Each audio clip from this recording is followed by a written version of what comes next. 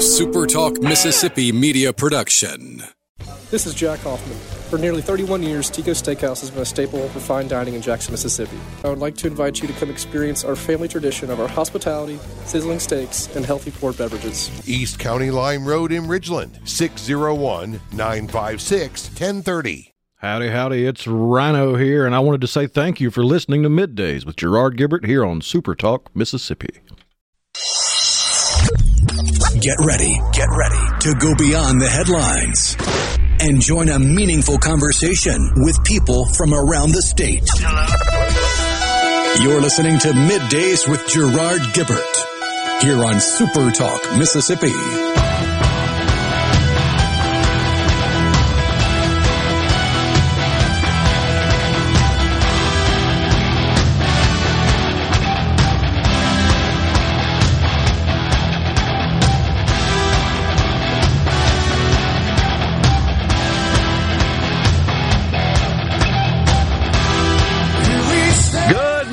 Everyone, and welcome to Middays, SuperTalk Mississippi. I'm your host, Gerard Gibert, along with Rhino in the Element Wealth studio, guiding you through the middle of your day with facts, fodder, and fine music on this Friday Eve. Heck yeah. We're moving right along through the month of June, are we not? Time flies when you're having fun. Yeah. Today on the program, we've got Mike Hurst, former U.S. attorney. We got so much to talk about with the counselor. We'll probably talk a bit about the Hunter Biden tax deal. I guess if your name is Biden, you get a little special treatment when you don't pay your taxes. No. Say it ain't so. What's astonishing to me is, okay, they said the guy owes $1.5 million in taxes, right? Isn't that right, the figure the IRS says? Is that my only question is that like $1 million in fines, fees, and late, or is that what he actually owes? Well, that's a good point. Because the IRS is notorious for, you owe us $35. Right. Now you owe us $350,000 because of all the late fees. Right. You're right about that. And they rack up. They accumulate interest and penalties is what they are. So, penalties, pardon me. I think it's $1.5 million. So, yeah, exactly. Here's what the U.S. attorney said now. I'm quoting, received taxable income in excess of $1.5 million annually in calendar years 2017 and 2018. Okay, so he owes $100,000 on that, a federal income tax. My apologies. $1.5 million of income, $100,000 of taxes. But here's the question for you, U.S. Attorney and IRS. Did you not bother to ask, hey, where'd you get that money from? This is a deal. You're taught this in Audit 101 as an accountant. When you see something that looks a little suspicious, you keep on digging. You just don't take that at face value and close the books. But they're not doing that here. Might that be because the name is Biden? And in fairness, there's been a lot of conversation about other people getting years in prison for similar crimes. Yes.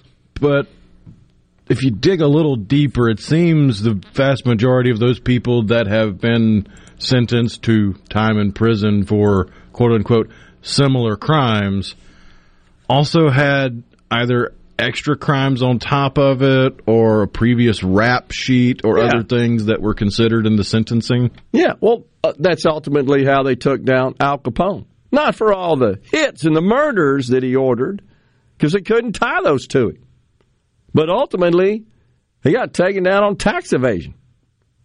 That's what put him away. Like, I can't remember the guy's name, but there's one guy, he got 3 years in prison for basically the same exact charges, except he had previously been charged for assault, battery, and rape. Yep, exactly. There's no digging here. You're supposed to be curious. Just like journalists are supposed to be curious, so are auditors. You're supposed to be curious. That's what they teach you. You see something out of whack, you never assume, oh, that's the extent of it. That's it. Never. Never. Especially when you're auditing an entity, not an individual, talking about not an IRS tax audit, but an audit of a standard financial audit. You're supposed to be curious. And you see something that looks shaky, especially from an internal control perspective, and there are lots of tests and standards they apply there. You see something that looks fishy, that violates good practice, you keep digging. You don't stop, because you know what? You usually find there's a big old bomb underneath the surface there just waiting to explode, or maybe has already, but you got to dig it out.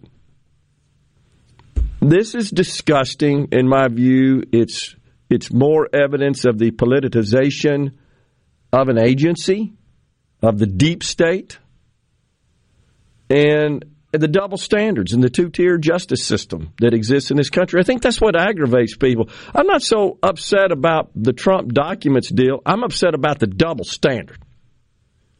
I don't care if it's Donald Trump, Hillary Clinton, Hunter, Joe Biden. Apply the law consistently. Otherwise, there's no law. You don't have any law. If there's a silver lining on Biden, on Hunter Biden getting a slap on the wrist, it's that it pretty much nullifies any Democrat narrative about gun control. Yeah. It's exactly. You can't plead down a felony federal gun charge for the son of the president and then in the same breath talk about taking guns away from law-abiding citizens. That's absolutely true. But this is symbolic, don't you think? This total deal is symbolic. Look, we're taking some action here, and this is really, I think, just to kind of set themselves up for pursuit of Trump. Look, we got the IRS going after Hunter Biden. There's no double standard. Forget about the fact that any other average person, something like this happens. I can't imagine if something like this happened to me. This would be incredible. Be all over you, especially once they start digging into your political philosophy. That's scary. That should shake every one of us to the core. And that's what's going on. And the Democrats refuse to accept it. Speaking of which, the House yesterday censured Adam Schiff. And the Democrats threw a hissy fit. I sent you something. I didn't know if you got it or not. First of all, you got Marjorie Taylor Greene and Lauren Boebert exchanging pleasantries. You see this guy's on the House floor, and Marjorie Taylor Greene invoked a bit of profanity. I guess you could call it that. Certainly you'd have to say it's a slur. I don't even know if we can say that on the air right now. Is that a permissible word or not? I don't know. Probably not. We won't test it, but she Marjorie Taylor Greene is upset because Lauren Boebert's stealing her thunder on impeaching the president. They're fighting over who gets credit for drawing up the impeachment. This is a true story, guys. Is this true? Is that what you're understanding? Yeah. That's what they're fighting over. It's almost like from the get-go with these people, I've been saying they're all doing it for personal gain. Oh, imagine Look at me. Pay attention to me. Let me make sure I get my zinger in so I can put it on my flyer. So, folks, if you haven't heard, this was on the floor. It wasn't during formal proceedings, but it was just informal conversation, if you will, on the floor. And it was caught on mic.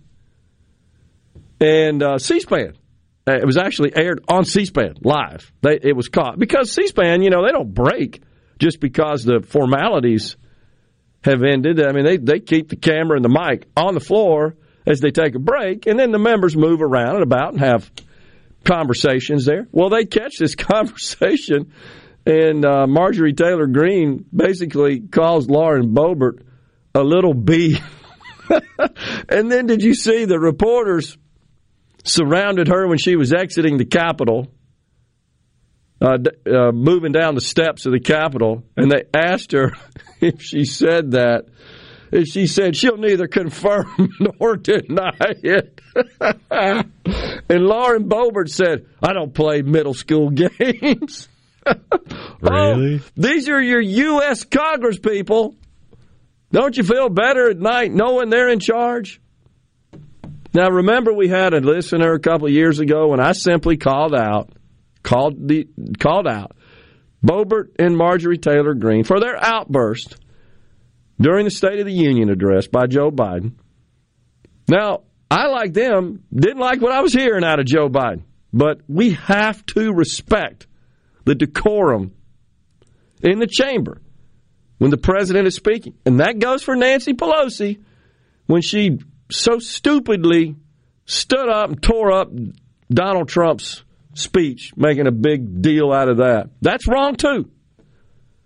We've got to respect the decorum of the center of our government, of our country, of the power.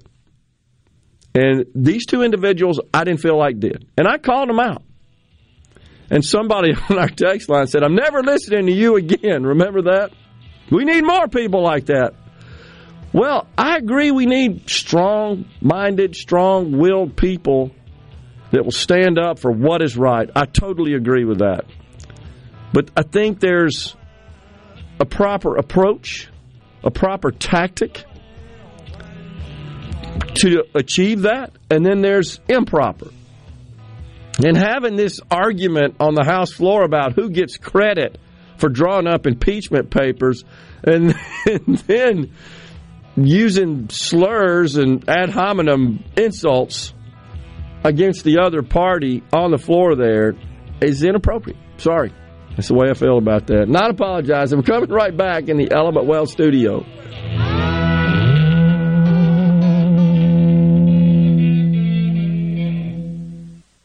Middays with Gerard Gibert. Let's do this. On SuperTalk Mississippi. Let's go. Wow! I feel good.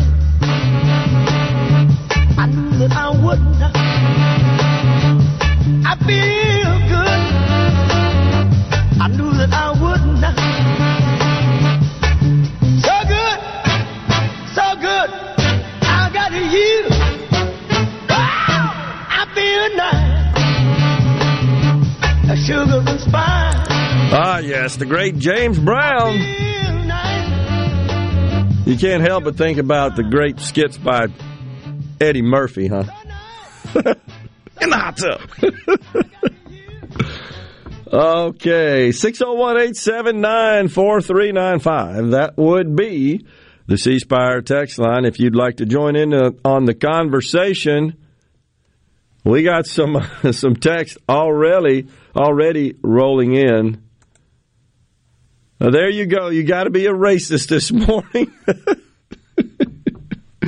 Yeah, I hear you. I'm sure somebody thinks that my analysis is. Gerard, I'd be willing to bet you'll get a text from Thomas in the first segment of the show calling Michael Guest a rhino for his present vote on the Adam Schiff censure. We'll see. I have received some texts from some folks that hit me up on social media and direct and private messaging about it. And I did receive last night, and I'll read it in a bit, a statement, official statement from the congressman on his present vote. But we got to finish talking about this. Yeah, because you were saying you appreciate decorum, and you would like it if the opposing party could at least attempt to act like they understand decorum and just civility, admonishing the members of the right that seem to forget that are the party of decorum. But I argue, as long as it's within the rules set by the governing body, insults and barbs and sharp words should be allowed, like the House of Commons over in England. And to give an example, in case nobody gives a political wonk like we are, here's a short segment from former House Speaker John Bercow in the House of Commons over in England. Order! Order! Order! Order! The government chief whip has absolutely no business whatsoever shouting from a sedentary position. Order! The honourable gentleman will remain in the chamber. When... Sorry? Still is. Yeah, I know what I'm doing. Order! So good. So, I mean, it would make the political process more digestible for the average person if they could at least empathize with the emotions being shown. But the problem is you wind up with the House Democrats yesterday just they're doing a Game of Thrones impression, I guess. It's just a sad little chant. If you want to hear it, here we go. Here's the reading of the censure of Representative Adam Schiff from California. On this vote, the yeas are 213 and the nays are 209. With 6 answering present, the resolution adopted. Without objection, the motion to consider is laid on the table. House will be in order. I'll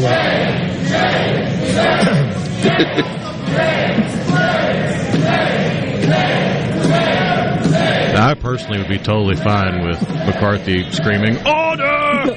Order!" Because it's within the rules. He's the one that's supposed to be talking. And all he said was, the House will come to order. Bang the gavel, yeah. McCarthy. Bang the gavel.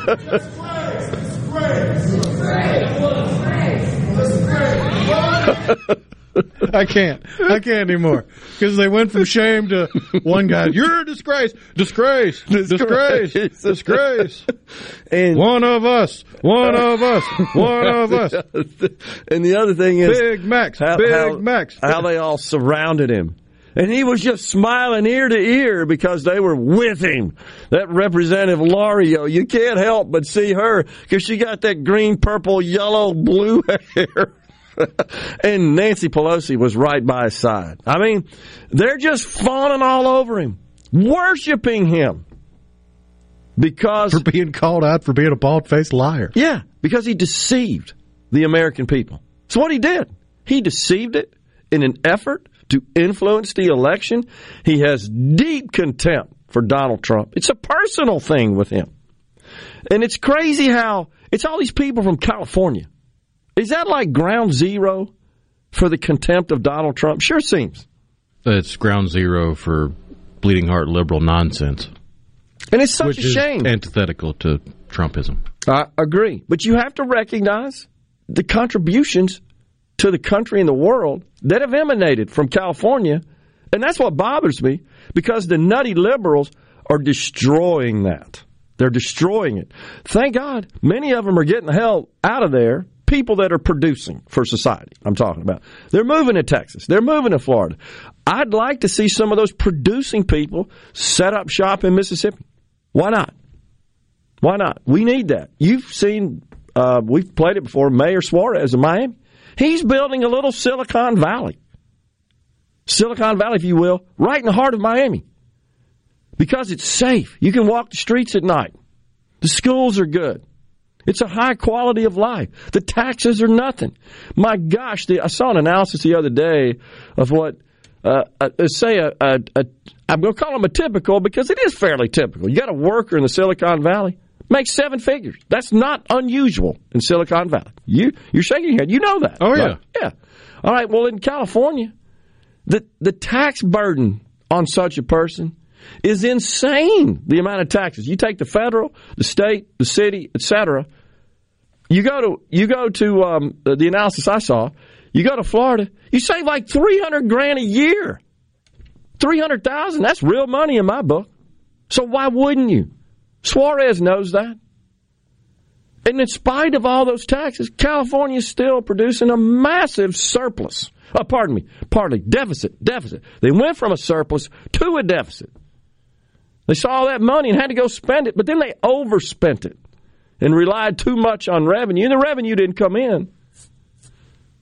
And now they're having to deal with that. So we used housing prices as a good metric yesterday. The median home price in Silicon Valley is north of $1.2 million. Yeah, you said that. The median home price in Miami, $560,000. And so that's $560,000 with a property tax bill of about 2/3 of what it is in California. Not to mention the income tax on a person who can afford a house at that level. You think about the income they got, the income tax they will pay. It's insanity. It's insane, really, when you think about just the stark contrast in the environment. So I did want to, if I can pull it up here, read for you the statement from the congressman. So the censure, McCarthy just read it. What was it, Rhino? 219, something like 213 that. 213 to 209. Okay, with 6 presents and 6 total not voting. Right. So of the presents, if I'm not mistaken, 5 of those were Republicans from the Ethics Committee. Is that what you see? Yes. Okay. I got 6 that total right. Republicans voted present. 5 of the 6 were from the Ethics Committee. So Congressman Michael Guest, of course, is the chair of the House Ethics Committee. And so last night, he was good enough to send me a statement because he knew this would be a question among his constituents, and I appreciate him sending this to me last night, and I wanted to read it for you. Today, the House of Representatives held 2 votes on House Resolution 521. This resolution censured Representative Adam Schiff and also instructed the House Committee on Ethics to conduct an investigation into the past actions of Schiff. On the first vote, I voted in favor of allowing the resolution to move forward for debate and ultimately to allow the House to consider the resolution. Because this resolution both imposes a sanction while directing the Ethics Committee to investigate. Think about that for a second. It's a sanction, and then it also paves the way for the committee to investigate further the actions of Schiff. Goes on to say, I, along with all Republican members on the Ethics Committee, voted present. As the chairman of the committee to which the matter would be referred, I voted present to avoid any appearance that I may have prolonged the matter, prejudged the matter, or otherwise could not conduct the investigation called for in the resolution. So he just didn't want to project that, hey, by voting a certain way, that basically says, hey, before we even conduct an investigation, I've already made my mind up. Well, that makes sense to me. Now, honestly, if the votes had been needed to pass the censure, I'm not sure. Maybe it would have been different, but I got to say I respect the congressman here for, I think, his appropriate action, which is not to prejudge here. Now, in my view, the evidence is pretty clear, and I would be shocked if after the congressman's committee conducts its investigation that we don't find that Adam Schiff is just a lying crook at the end of the day. I think it's pretty clear. That's why he got censured. We're stepping aside for a break in the Element Well studios. Don't forget Mike Hurst at 11:05. Bring it on! Middays with Gerard Gibert. It is on SuperTalk Mississippi.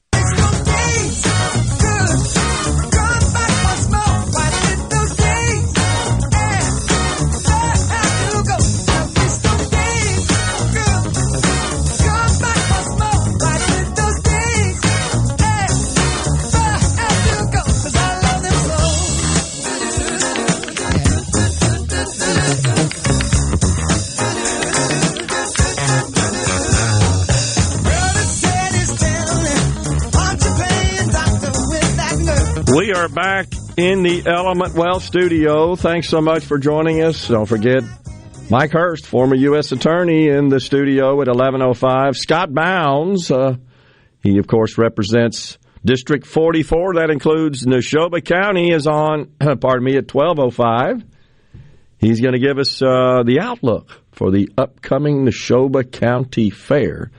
So that should be a fun discussion. That is just around the corner. Hard to believe that it's almost here. And then we go to the polls, right? August 7th, I believe, is the date.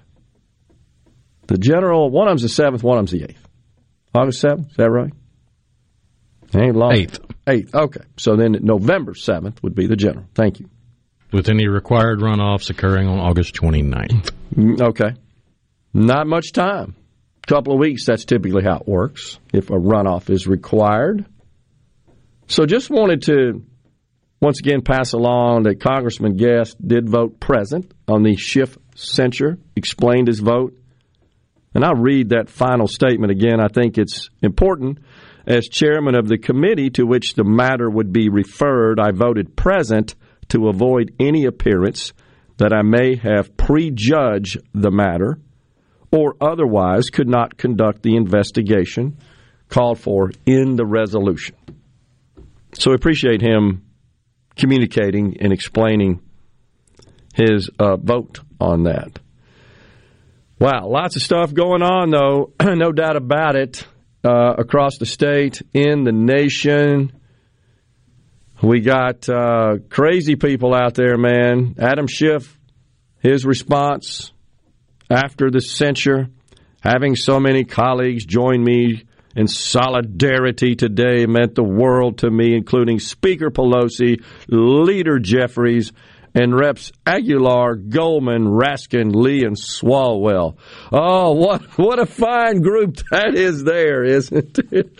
I was proud to fight for our democracy against Trump, and I am proud to have these colleagues by my side. I bet you are there, Representative Schiff. What a bunch that is. Also, former Texas Rep Will Hurd says he's running for president. You see that? Oh, yeah. He has joined the 12. field, 12 in the Republican field, getting a little crowded. He was an undercover CIA officer before he entered politics. That is interesting. There was something else I was going to pass on, if I can find it here, with respect to Marjorie Taylor Greene. It appears that this isn't the first time that they've had some issues there, that being Representative Greene and Boebert. You probably saw that. Reports say that she's got into dust-ups in the past, the two have. Wasn't there an alleged screaming match in a women's room somewhere? Yeah, that's what I'm reading now. They say that they had a screaming match, is how it was described, in a women's restroom near the House floor. That was in January of this year. In April of last year, the two reportedly had to be separated after almost coming to blows over Greene's appearance at a white nationalist event earlier in the year. I do remember that. The Democrats went nuts over that. And so this little altercation yesterday reportedly stems from the fact that the two have competing resolutions to impeach President Joe Biden. And so Boebert, she did get hers, by the way, passed. It's my turn on the slide. No, it's my turn on the slide. She got her resolution through a procedural vote, which essentially means you're going to have a vote on the floor pretty soon. And that incensed Marjorie Taylor Greene. So she seized the moment there and confronted Lauren Boebert, knowing the cameras were capturing the conversation. She said, I've donated to you, I've defended you, but you've been nothing but a little bee to me. And you copied my articles of impeachment after I asked you to co-sponsor I impeached him. No, I impeached him. Oh, gosh. Meanwhile, the empty-headed Democrats are just over in a corner chanting whatever the latest person said. That's exactly right. This is so rich. Lunch, break. That's exactly right. That's so good. So, they've been headed to this direction. I think they're vying, right, for the prize, for the recognition. Yeah, the mental image I have is there's one of those kind of old-school, old-timey style stages where the stage curves out towards the audience and you have the little lights on the front there, and there's one big spotlight pointed center stage. and they're both shouldering each other out of the spotlight. It's my turn in the spotlight. Oh, gosh. They're vying for the mantle of most radical, I guess you could say. That's being nice, I think. Certain, maybe the most flamboyant, right? Most outspoken. You could ascribe lots of different, I guess, adjectives to it. It's incredible, though, watching all this stuff unfold, and this is the U.S. Congress. That's what's sad about it. I mean, it's sad that we got Adam Schiff just telling these lies. I think he knew he was lying and got hoodwinked, right, with an alleged Russian spy. Oh, yeah, I've got all this information about Trump and Putin. Oh, give it to me. I've got the evidence. Yeah. So he's despicable. There's no doubt. The fact that we even have to censure a member of Congress, I think that's just terrible. And in the meantime, we're all struggling to. Well, that was the irony of the Democrats chanting shame, is they're the party that has lost all access to shame. It is upside down. I totally agree. They don't consider what Schiff did, the way he behaved, shameful whatsoever. No, the shame is on those who censured him, who called him out, who discovered with evidence that he's a crook. Honestly, is what he is. Yeah, it's just sad that this is what's happening in the U.S. House of Representatives. Like I said, in the meantime, folks still say, yeah, the cost of living is still killing me, wrecking my household. You've done nothing to address that, essentially. And you don't seem to want to coalesce around anything. So Schiff's got an ethics investigation looming, and Congressman Michael Guest, I don't know that he realized when the Speaker asked him to serve as chair of the House Ethics Committee, usually you kind of hope you're the Maytag repairman. You don't have a lot to do. But this is pretty big, and this will be in focus, and this will get a lot of attention from the media.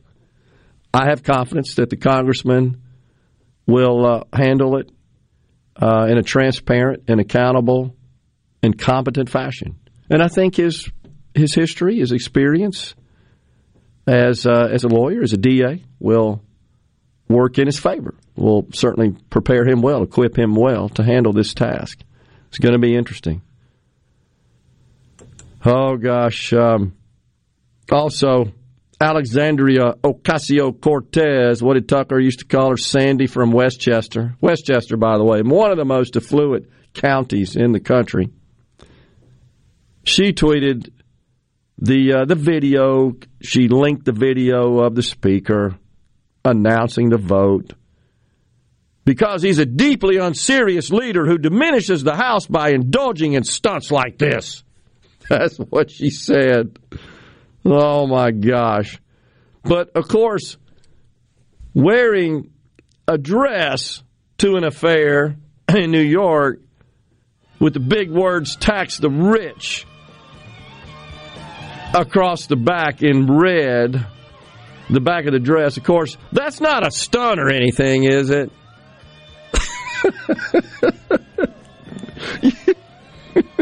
No, there's no stunt involved in that.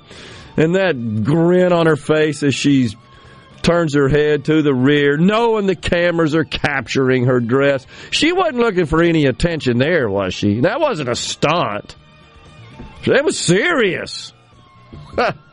Derek and the Dominoes with Layla, one of the best guitar riffs of all time, arguably, from Eric Clapton. We're coming right back in the Element Wealth Studios. Mike Hurst at 11:05, Representative Scott Bounds with an outlook on the Neshoba County Fair at 12:05. Stay with us.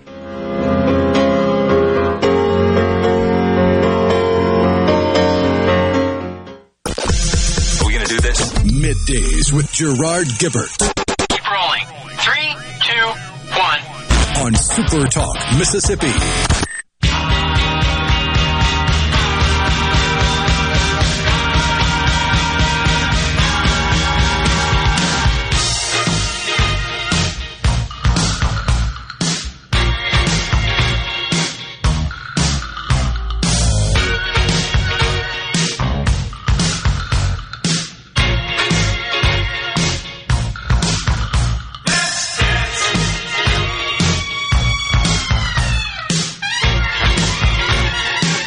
Welcome back, everyone. Middays.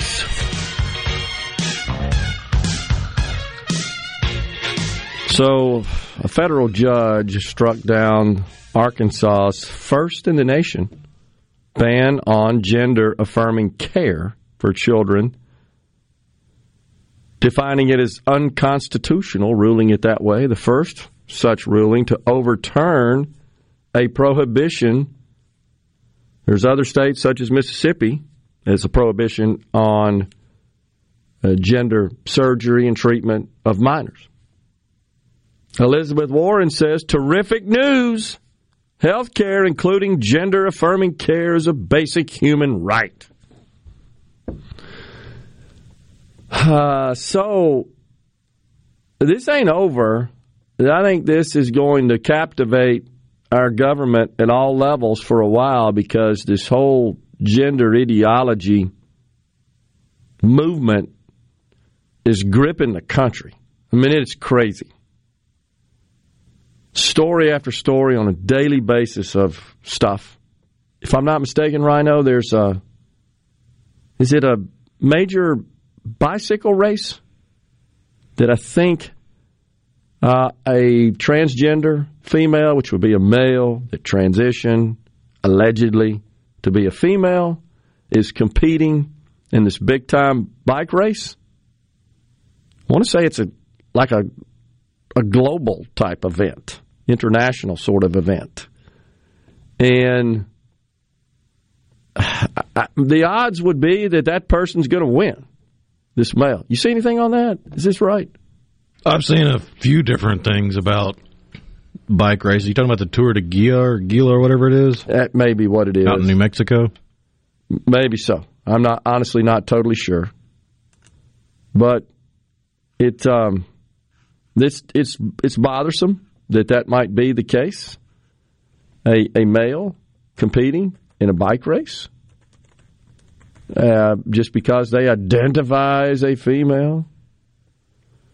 I don't know. I'm not seeing a lot of news on it. I caught a story on it earlier this morning. I'm not seeing a lot of news on it now. I don't know why. But this is coming up.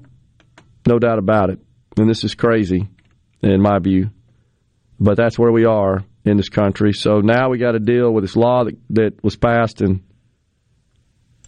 Arkansas that has been struck down. And you just got to wonder, is Mississippi in the crosshairs as well, and other states that have passed such legislation into law, prohibiting gender care, transition care, if you could call it care. They call it gender affirmation surgery, meaning affirm the way you feel from a gender perspective. Most of the time ends up with bad outcomes, destroys innocence, and it's kind of worn as a badge of honor, honestly, which is really sad. But that's the crazy stuff that's going on in the country. And I think there's a lot of people who secretly oppose it but publicly support it. You're seeing this happen even in the medical community. They're getting called out if they don't sign on to this debauchery, honestly. And they feel like that they've got to. They feel compelled to. And there's been several physicians in parts of the country that have said, yeah, this has a situation where if you don't, you get ostracized. And other bad stuff is imposed on you if you don't sign on. You don't get on board. That's sad. I mean, we've got a listener on the C Spire text line that doesn't want us to use their name. They say, the DEI department of my company has decided to reprimand me and make me attend sensitivity training for misgendering a corporate manager. My gosh. I mean, I hear example. First, I'm sorry that happened, man. I think it's ridiculous. And I'm hearing story after story, anecdotally, from friends at work, particularly in the larger corporations, who are reporting the same. You're on board or else. You buy into their la-la land fantasy or else. Man, saw a report of a 12-year-old interview with that person, 8th grade, maybe 7th grade, 12 years old. I know that's correct. That wore a shirt to school. There are only 2 genders. Saw that. Got reprimanded for it and called out by the school administration for it. So has retained a lawyer to fight, to argue on their behalf that they're simply exercising their First Amendment rights. And I think courts have ruled in the past that your First Amendment rights don't end at the school building door. That's true. But you know what? I bet if you wore a shirt that said, oh, no, there are multiple genders, you'd be hunky-dory there, right? Good to go. We're stepping aside for Fox News, SuperTalk News. Coming right back with former U.S. Attorney Mike. Get ready to go beyond the headlines and join a meaningful conversation with people from around the state. Hello? You're listening to Middays with Gerard Gibert here on SuperTalk Mississippi.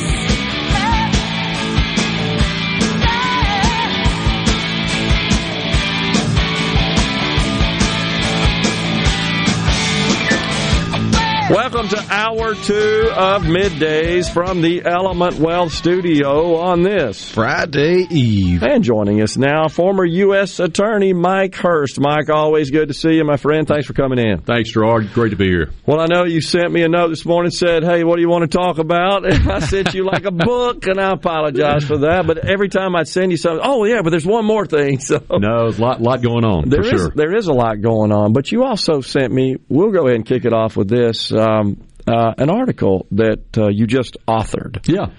About an individual that influenced you and is right here in our backyard. Yeah. It's an incredible story. Yeah, incredible, man. Dr. John Perkins, for you guys who don't know him, please, I would recommend go to Magnolia Tribune and check out the article. But just one of the most incredible human beings I've ever met. Born in poverty down in Lawrence County in 1930. He's 93, just celebrated his 93rd birthday last Friday. He and his wife have been married for 72 years. Golly. Think about that for a second. Just that alone. But just someone who came to know the Lord later in life through his son going to Bible school and just has been on fire for the Lord. He likes to tell folks, he comes from a family of sharecroppers who were gamblers and bootleggers, and just the way that the Lord has poured into him and the way he's been a shining light for people, not just here in Mississippi, but throughout the world, literally throughout the world. He's just changed people's lives, and I had the opportunity to meet him back in 2015 when I was running for Attorney General, and just went to a Bible study at his house at 5:30 a.m. in West Jackson on Tuesday morning, and I had no idea stepping into that room that morning that my life would change forever. And he's the real deal, Gerard. If we had more love, if we had more forgiveness, if we had more just the pouring out of the grace and mercy that the Lord has told us, but the way he walks it and the way he does it is just it's refreshing. I mean, our country, our world would be much better if we did more like Dr. Perkins. Well, and I read in your article you talked about really some injustices that were done to him. And I'm going to let you describe those. But what struck me is that despite that, he still has a positive attitude about life, about people, and he, of all people, maybe should be a little more sour, right? Yeah. And he's not, but yet we have people that are mad because they don't have a safe space, or some crap like that. Right. This is a guy that had to deal with stuff that's unthinkable. Tell us about it. Yeah, he back in the civil rights era, let me back up even further. When he was 16 years old, his brother had just come back from World War II, was a veteran, and I won't go into details, but in one of his books, he describes it. His brother was going to the movies one day, had an altercation with a sheriff's deputy, and the sheriff's deputy shot and killed him. and nothing was ever done. Nothing happened. Dr. Perkins moved to California. His family was scared for his life, and when he came back to Mississippi and he organized and tried to fight for justice and civil rights, that included helping with protests and helping some Tougaloo students who were protesting. Well, on Highway 49, he's picked up, the Tougaloo students were picked up on Highway 49, taken to the Brandon jail, and Dr. Perkins, another man, went to visit the students at the jail where he was assaulted and beaten unconscious.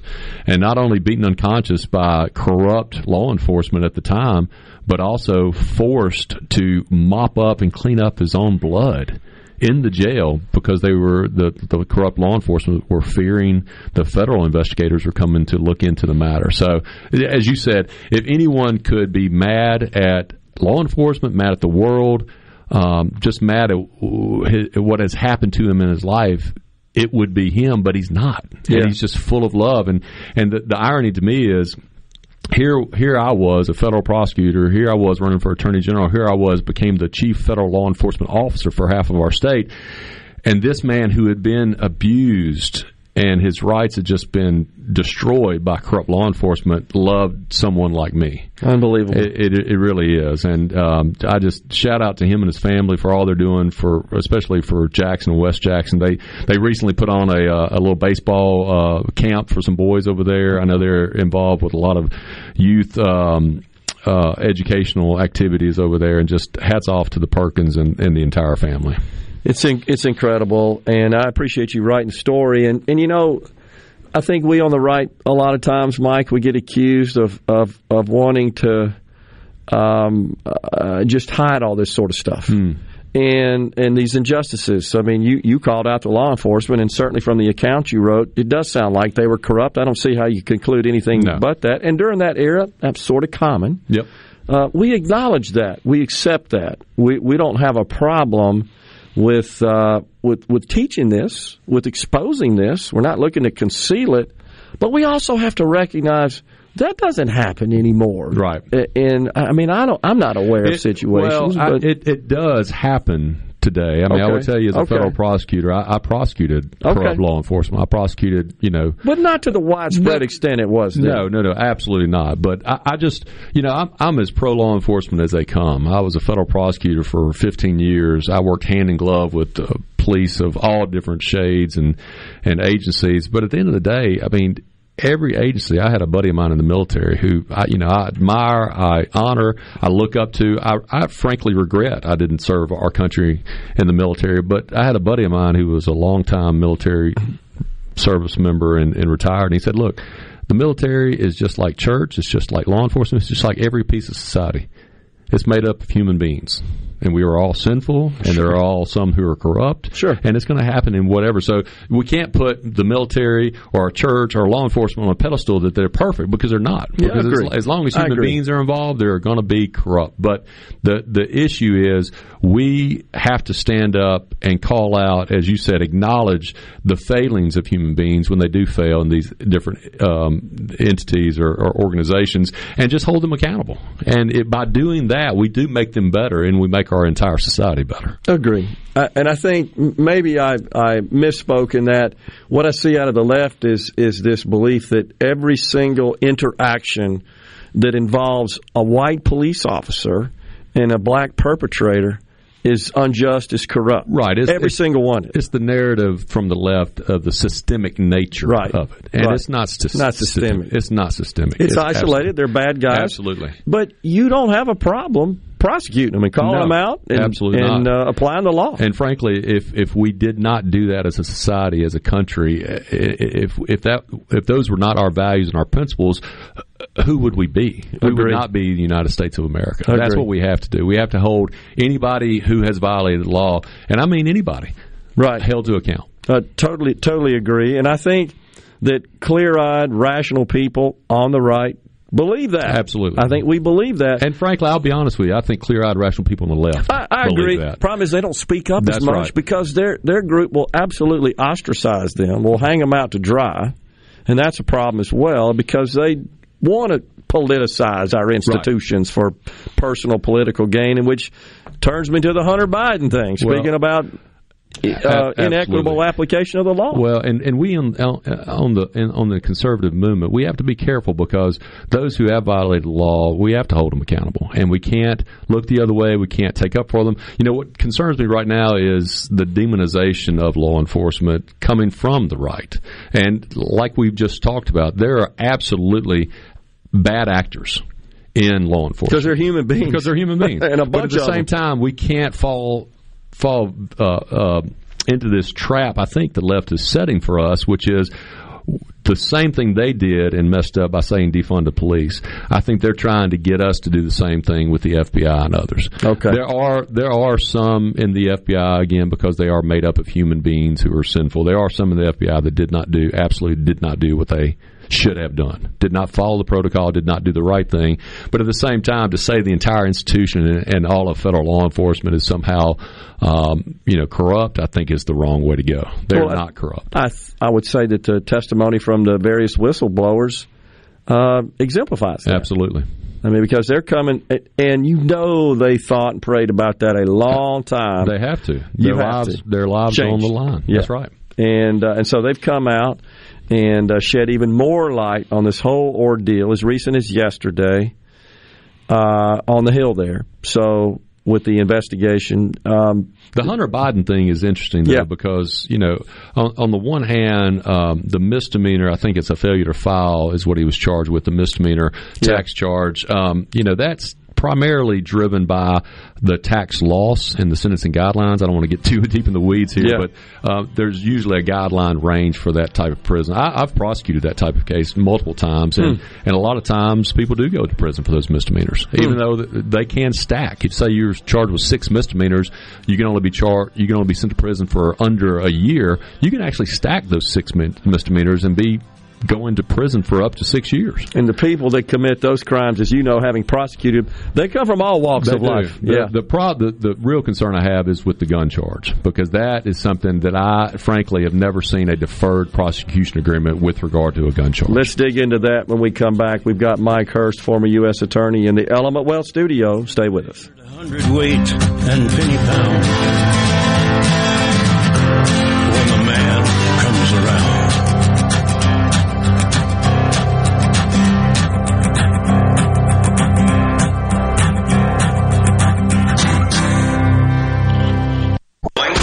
Middays with Gerard Gibert. What? This is so awesome. On SuperTalk Mississippi.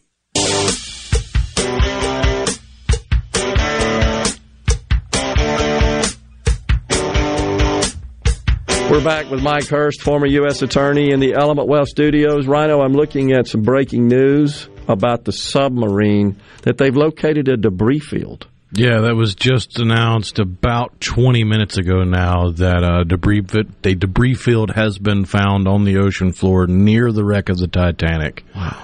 And if you haven't been keeping up, it has already passed the timetable for available breathable oxygen for the people on the sub. So they're still not calling it a recovery effort. It's still search and rescue, but it is looking grim. Yeah. Man. Appreciate that. So, Mike, before we went to break, we were talking about this Hunter Biden tax case, but there's also a gun aspect of this as well. Tell us about that. Right. I mean, under federal law, if you're a drug user, not addiction, not rehab, if you're a drug user, you're prohibited from possessing a firearm. So in that case, as I understand it from reading the media, is the U.S. Attorney's Office entered into what's called a deferred prosecution agreement, which means they will file a charge against you. But if you agree to do certain things over a 2-3 year period under this little contract they have, basically just staying out of trouble, don't violate the law, all these other conditions, then after that 2 or 3 year period, they will dismiss that pending charge against you. Okay. Deferred prosecution. There are a lot of questions with this. One is, I mentioned right before we went off the radio, we prosecuted a number of these types of crimes in the Southern District of Mississippi, especially on our Mississippi Gulf Coast. A number of drug users who are found in possession of firearms. That's a common charge. I've seen deferred prosecution agreements primarily in white collar type cases where let's say an employee of a company who could be considered an agent of a company has committed a crime, and you could hold the company liable for that crime, but because the company didn't, know about it or didn't condone it or didn't do anything, you entered into a deferred prosecution agreement with that company. Sure. Here it's weird because it's a gun case. And again, I just have never seen a deferred prosecution on a gun case. As I mentioned to you at the break, the only thing I can think of is there's some question in the academic community right now as to whether that federal crime that's been on the books probably 30, 40 years, whether it is constitutional. And the reason that has come up is because recently the Fifth Circuit overturned a federal law as unconstitutional, which prohibited someone who had been convicted of a domestic violence offense from possessing a firearm. Mm-hmm. That was recently overturned, and there's question about now looking, and that was overturned by using the Dobbs analysis. And what that means is, in the Dobbs case, the Supreme Court went back and looked at the history and traditions of our country when to understand whether abortion should be a constitutional right, and it found it is not, based upon the history traditions. Well, now the courts are looking at history and traditions with regard to other constitutional rights. In this case, the Second Amendment. Okay. And when that Fifth Circuit case, they overturned that federal law, and I think that's probably a concern here. Probably the U.S. Attorney's Office did not want the Hunter Biden to be the one who is potentially overturning federal law and finding this particular federal crime unconstitutional. Yeah, that's just so fascinating, but it does make sense. It's almost as if the Dobbs case kind of opened up this logjam, and now I guess the lawyers and the constitutionalists are doing a deep dive into this to really see what's legal, what's constitutional. After Dobbs, it's a huge question in the legal community as to taking the approach the Supreme Court did with Dobbs. And look, we have been praying for abortion to be overturned. I am so excited and I am so appreciative of the Supreme Court actually following the law in Dobbs, as they did not follow it in Roe v. Wade and Casey and those others. But right now, the legal community is looking around saying, hey, if you take this approach the Supreme Court did in Dobbs, looking at history and tradition, what other laws, rights, what have you, could potentially be under the gun? And right now, the Fifth Circuit is asking for legal scholars, anyone in the legal community, basically to submit briefs with regard to a question as to the Second Amendment and intoxicated or impaired individuals. So this is going to continue to percolate and to boil up as courts continue to grapple with it. So we could literally end up with a situation where we get some rulings that say, you can't prohibit anybody from, I guess there would be some limitations, but I don't know what those would be. Again, it depends on which courts are going to really use this approach the Supreme Court took with Dobbs and apply it to the laws that are in effect right now. That makes sense. Wow. Yeah, it's fascinating. Yeah, and so we're probably going to have just a whole series of cases come out as a result of this. But, it's fascinating, but it's also encouraging from a conservative perspective, because if you remember during the Warren Court and during the 60s, there were so many expansions of, new court-made laws, court being just going off on a tangent with no basis in the law, no basis in the Constitution, no basis in fact to invent these new rights. And so to be able to pull that back and to say, hey, we as a country, our principles are we are relying on the Constitution, we're relying on our democratic elected officials to pass laws that that are confined to the Constitution. I think that's a good thing. Well, I do too, because what that period of time you're describing is sort of gave rise to the so-called activist courts, where judges were kind of ruling and courts were handing down decisions that were more consistent with their personal philosophy, in their opinion, rather than the Constitution. That's right. I mean, it's you have to, it's the eternal debate in the legal world where is it a living Constitution or do the words actually mean what they say? Yeah. That's amazing. Well, we're going to be looking out for that. And then we've got this case. You heard me discussing it before we started our interview, and that's in Arkansas, where they have the court has struck down the transgender care law that was passed I believe in January, in the state of Arkansas on minors, making it prohibiting it, I should say. Now the court says, no, that's unconstitutional. So is this going to become a topic of discussion, a matter for the courts as to whether or not minor transgender surgery is a constitutional right. Right. Yeah, it's incredible to believe that this Obama-appointed district judge down there, who, ironically, his father was a district judge in Arkansas as well, so a long history of judicial activism in that family. But, it's concerning because, the media especially portrays this as, quote, care. Right, like abortion. Yeah, that's reproductive care. And I like what Governor Sarah Huckabee Sanders said when that decision came out. She said, this is activists pushing a political agenda at the expense of our kids. That's exactly what it is. I mean, I think I told you, I heard someone say it. One of the best analogies I heard is, my kid is, not my kid, but this person was saying, my kid is 6 years old. He's infatuated with pirates right now, but I'm not taking him to the doctor to cut off his hand and put a hook on it. Yeah. That's crazy. It's good. I mean, it's absolutely analogy. crazy. Kids are fascinated with everything, but because they're kids. But at the same time, we as parents have an obligation, we have a duty to raise them the right way. And just because a kid thinks they're a fairy, we're not going to let them jump off the roof. Right. So we have to take care of our kids. We have to affirm them as children. We have to affirm them as their biological sex.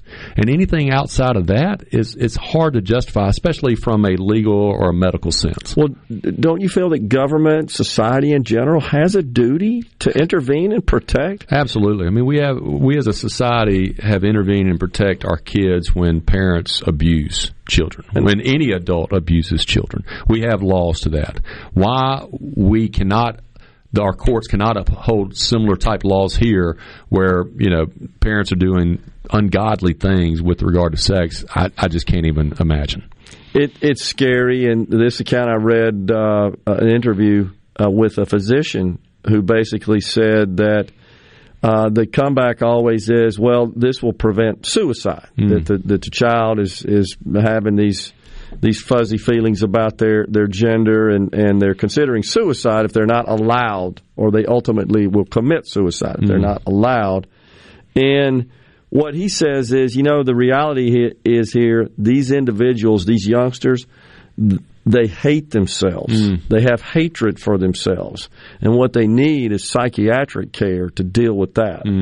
And I think it's no secret that a lot of kids go through situations in their life where they experience those feelings of hate for themselves. That there's been rejection, dejection, despair, etc. And I think at one point in our lives, all of us have. The problem that we have right now, and especially as a father of 6, the thing that breaks my heart is it is amplified for children now just because we have phones. We have ubiquitous access to everything that is going on in the world simultaneously. Yes. And it's amplifying that depression, it's amplifying that concern, it's amplifying that self-hate.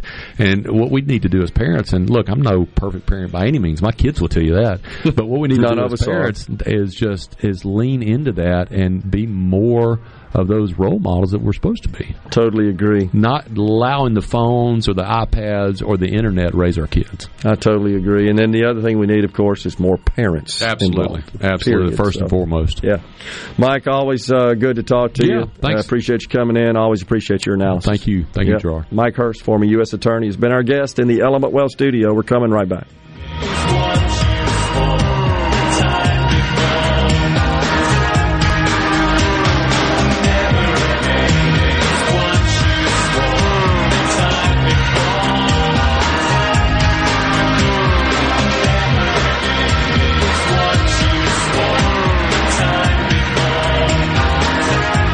Attention, adoring fans! It's time for Middays with Gerard Gibert on SuperTalk Mississippi.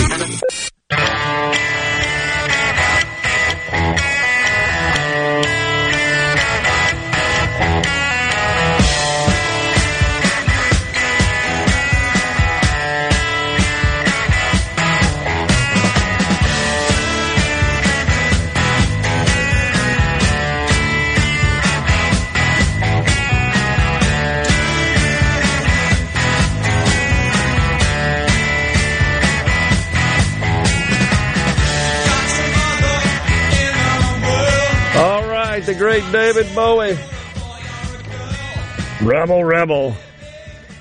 So on the C Spire text line, I think it's Jimmy in Grenada, was asking if we covered the story about the alderwoman in Winona arrested. You see that? During the city. Yeah, we do have an article, by the way, up on our website, SuperTalk Mississippi. News Department covered it. Ward 3 alderwoman Sylvia Clark arrested after she refused to leave following a heated exchange, I'm reading from the article, with Mayor Aaron Dees over remarks Clark made criticizing the city's park employees. Interesting. Accused of mishandling funds. Let's see, did I read this right? That Clark did not comply with authorities and allegedly squeezed one of the officer's testicles, resulting in a felony simple assault on a police officer charge. Oh, that's nice. There you go. Gosh, dog, man. Crazy stuff. No doubt about it. Mose says calling abortion reproductive health care is like calling decapitation a headache cure. Yeah, there's a million analogies you can make, and this is the fundamental problem with this and so many other issues where there's no alignment. We just see things different, like we're in two countries. I agree, Mose. So the left calls abortion reproductive health care, and the same with respect to the various gender surgical procedures, the uppers, as they call them, and mastectomies, and lowers when they go in and make surgical changes to one's genitals. I believe it's called top and bottom. Top and bottoms, yeah, my bad. Tops, bottoms. But I have seen the lowers and the uppers in the medical community. I think that's where I got that from. Maybe they're trying to be more formal than the tops and the bottoms. But nonetheless, that's not considered mutilation, right, of the body. That's considered health care. Even though a phalloplasty involves taking tissue from an arm that will never grow back and will always be scarred for the rest of their life, and fashioning a phallus out of that tissue and surgically transplanting it onto the body that doesn't function properly, never will function properly, and will require medical checkups on a regular basis for the rest of their life. Yeah, and it's as the speaker, the physician speaker at a group of physicians on the subject at Vanderbilt Medical Center. Remember, we played the video. She said, it's very lucrative. They'll need care the rest of their lives. I mean, was ecstatic about this. Yeah, let's go butcher all these bodies up because they're going to have to come here and pay us money because your body ain't meant to do that. That's why, in a nutshell. There was an interview, I touched on this a bit, with a physician about this subject, about this transgender ideology. The physician, his identity has not been revealed. This is a written account of the interview. Works in a major children's hospital in a blue city. That's how this individual has been described, and has witnessed firsthand the transgender ideology at work in the hospital. And he goes on to say that it has absolutely captured the medical profession and, in his view, has jeopardized the first commandment of healthcare, which is do no harm. The average person on the street knows that. So he's speaking out and is doing so anonymously. And this is because he believes the medical community in many areas has been corrupted. He said that many silently oppose these transgender treatments, but they won't speak up about it for fear of retribution, backlash from their own community, medical community. And that's probably because they fear the mob that will absolutely assault you for your intolerance. You don't want to take a knife to the genitals of a 12-year-old. What's wrong with you? Do a tops and a bottoms surgery. So he says this all started, this is crazy, but makes a lot of sense to me. Crazy in that I just never heard this theory. He says this all started in 2020. He says COVID and the transgender movement are inextricably linked. He says, think about it. Doctors to operate by the authority of professional societies that govern the practice. That worked because individuals in those institutions were practical and reliable and applied intelligence and common sense, etc. But he said with COVID in 2020, they were getting decrees without peer review, without evidence. Most of that being driven by an overarching government. And he said this was just expressed as something everybody had to do, whether you believed it or not, without justification, without sound science. And he said the other thing that surfaced was widespread censorship. If you question, you challenge, you just were curious, inquisitive, you could be ostracized, he says, in your own department as a physician. You could be publicly humiliated, reprimanded, even fired. And I do remember that. So he basically says this is at the core of this explosion of transgender ideology. But this is what made sense to me, Rhino, more than anything else. And I think you and I have expressed this as well, maybe with different language. You've said often it's about attention, and I totally agree. And the so-called dopamine effect of just the attention. I've discussed this concept known as love bombing, where once a student in a school, in certain schools, even thinks about, possibly hints at, I might want to go to the other sex, boom, they're bombarded. Teachers, administrators, and others, other adults that suddenly thrust them to the top of their focus, of their attention. And what he says is, this is really about people who hate themselves. I never really thought about that, but it made total sense. He said that when they in reality, when they start questioning their gender identity, what they're really doing is confirming the hatred for themselves. And when you then participate by providing various gender affirmation care, could be surgery, drugs, hormone treatments, puberty blockers, etc., you're essentially affirming this belief system. And what you're really telling them, and as I'm quoting here, you hate yourself at this moment, and I will affirm that. That, again, the message from the physician, the healthcare provider, to the youngster, to the minor. And he says, but then you have to ask yourself, why do these people have such high rates of suicide? Because, he says, we're affirming that they should hate themselves and that they should try to destroy themselves. That made more sense. It's just common sense right there, logic. I totally agree. He said, but sadly, these are medical doctors. They understand basic human biology. Of course they do. They understand the dictate, do no harm. But yet, they're still participating. It's crazy. He says it's what he calls the false ideology of transgenderism. And listen carefully here. This is a little complicated to wrap your head around.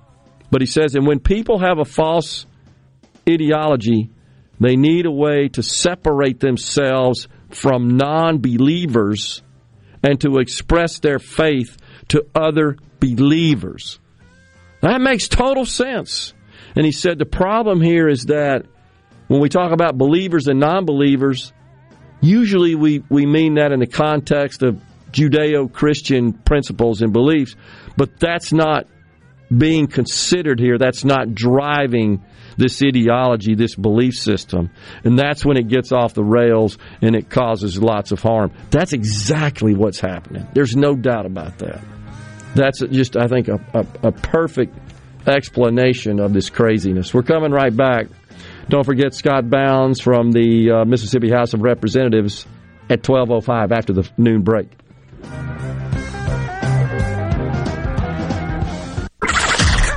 Come on. Middays with Gerard Gibert. All right, we are back on SuperTalk Mississippi.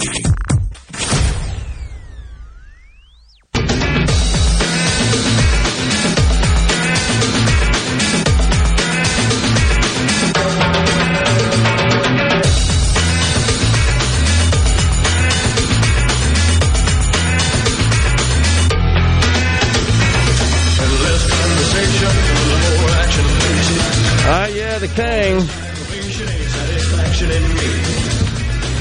Love your show. I hate when I get to listen this time of year, though, because I'm listening. If I'm listening, it means I'm broken down and working on wore-out equipment. Man, I hope you get it fixed. Sorry about that. Curtis and McCool says, I personally have had several confrontations with the alderwoman in Winona while collecting the municipal garbage. Her idea about life is if you look different than she does, you are wrong, no matter how innocent or correct you may be. She is extremely bigoted and racist. That's interesting.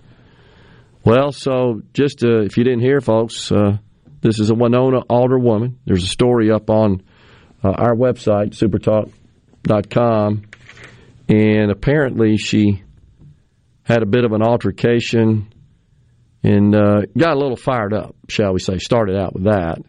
Was asked to leave after getting heated and did not leave, so the police were requested to escort her out, and in the scuffle, she allegedly grabbed the officer's testicles and squeezed. That's what's being reported.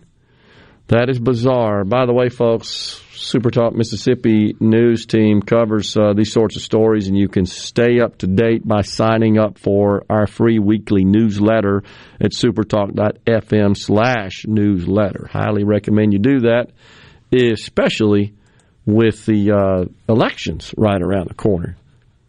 Healthcare starting with scamdemic or showing true colors, now transgender. I have no trust in healthcare now. And I don't know that I would go that far, honestly. I understand why folks may react that way and feel like that they just don't have confidence in the healthcare system.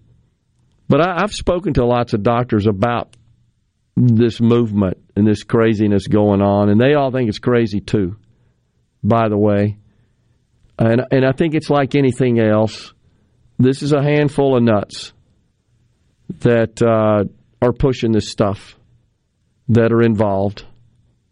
And I don't think it makes sense to just pretty much associate the entire community with them and their views and their behavior. So I still think the vast majority are good people that seek to cure disease and make people well. That's why I disagree with the people that try to use the analogy of this is just like bloodletting or using leeches. And no, that was a widely accepted treatment, although barbaric at the time. It's more akin to a lobotomy. Yeah. Where a small percentage of doctors, about a century ago now, maybe a little longer than that, sincerely believed that it was helping, and the rest of the medical community was a little standoffish until it was proven, no, this isn't helping. You're damaging the patient's brain. Yeah. I still, again, have confidence that in general, the medical community is high quality and high integrity. I do think that some, because they're humans, like Mike Hurst said, same with the law enforcement community. You've got bad actors, as you do in all aspects and all professions. But I think overwhelmingly they're good, diligent, committed, dedicated people that cure disease, make us healthier, better, improve the quality of our lives. Unfortunately, there are a few that stray from that and taking it upon themselves to engage in this craziness with this transgender ideology. If anything is systemic, says Paul in Meridian, it's the automatic disrespect, resisting arrest, and fighting with a police officer just trying to do his job. Let them put the cuffs on and live to see another day. It does seem like that there are more and more incidents where there's resistance, and that ends up with some bad outcomes. I think that's true, Paul. And of course, then that immediately, when that occurs, if depending on the races involved, when that occurs, it's police brutality right off the bat. Just immediately is concluded to be such, which is wrong. We got these elections coming up. I wanted to get to this today. I think it's important that we discuss, but we got elections coming up, and we've seen some reports from candidates on where they stand on the issues, of course, but we've also seen some that have finally started talking about something we've called for here on the program, finally started talking about what their plans are, what their priorities are, should they be elected. And there have been some reports on that from the Chris McDaniel camp. He, of course, a candidate for lieutenant governor. He's challenging the sitting lieutenant governor, the incumbent, Delbert Hosemann. And we've got Scott Bounds coming in next, of course, after the break. We got Fox News, SuperTalk News. But after that, we'll dig into that a little bit and share with you what Chris McDaniel says are his priorities, and we'll analyze that as well. But right now, it's time for Fox News, SuperTalk News. We're coming back.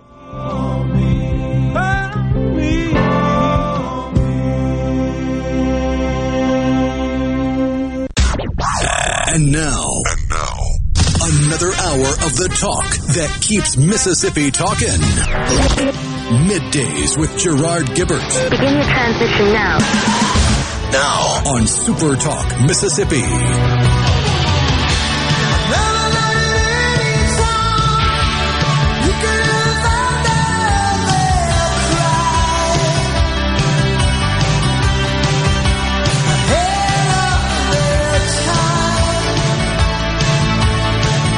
Welcome to Hour 3 of Middays, live from the Element Wealth Studio on this Friday Eve. Joining us now, Representative Scott Bounds. He represents District 44 in the Mississippi State House, serves as chairman of the House Public Utilities Committee.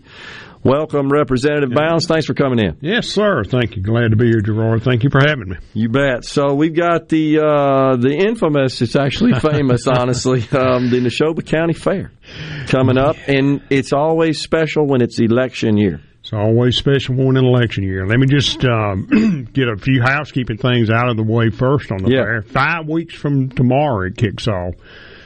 This year it runs July the 21st through the 28th. Okay. Of course, this is an election year, and that's probably one of the, along with Cento and maybe some other places, one of the most revered political stumps in the state. No doubt. And but we've got 3 days scheduled for political speaking, which would be on Tuesday, July the 25th, which will be local candidates only, candidates that are running for office there in Neshoba County. Okay. And then on Wednesday, the 26th, Thursday, the 27th, we will have a mix of statewide and district candidates speaking on those days. Now, we'll say, it's funny, you go back and look, and we go back, Gerard, and look.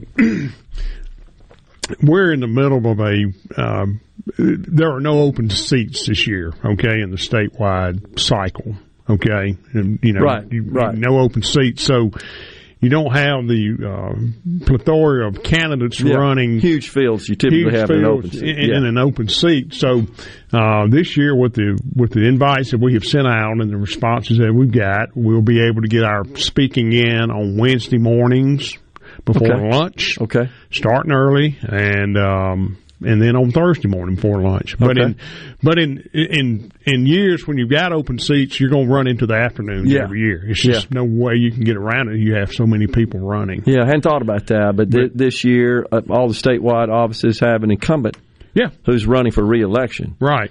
So it's them versus those few people, honestly, that are challenging. That have qualified to run. Yeah. That's right. So we're going to be able to get our speaking program in on Wednesday morning, the 26th, and Thursday morning, the 27th. Okay. And, of course, that gives everybody, the opportunity to go to the horse races that afternoon or whatever they want to do at the Neshoba County Fair. And, of course, enjoy the wonderful food at many of the cabins, and the folks who occupy those and all those are always very gracious, very hospitable. Yeah, we've got, as far as the political speaking, all the incumbents have committed to attending or speaking. And just a little tidbit out, we don't have the exact times down yet, but sometime between 9 and 11 o'clock on both days, 8:30 to 11 o'clock. I know that Lieutenant Governor Delbert Hoseman will be speaking on Wednesday. Governor Reeves will be speaking on Thursday. Okay. House Speaker Philip Gunn will be doing his last appearance as House Speaker on Thursday at the fair. So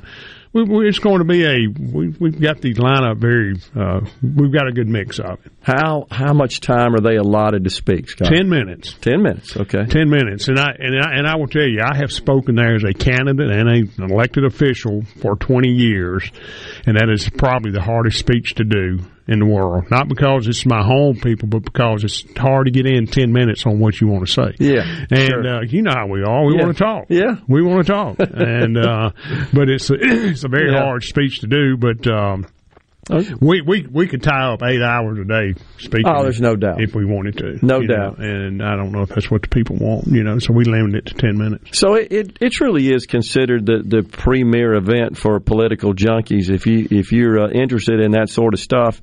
And there where they speak there in the middle, under the big tent. Right. What's that called?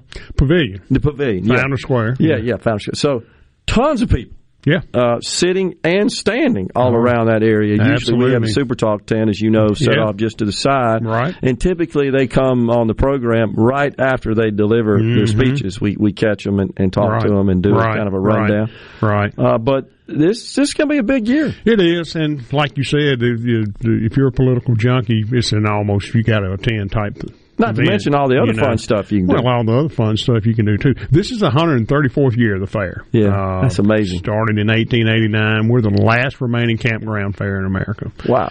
589 individually owned cabins, and then we got 575 plus RV spots. So really cool. We I serve as president of the fair, and we have a board. We're an all volunteer board, but anyway, we have an outstanding team that does our office and business operations, our grounds maintenance, our utility infrastructure. It's a big operation. It's a really big operation. Does the board decide who speaks? I know you've got some sort of guidelines around that, right? We do.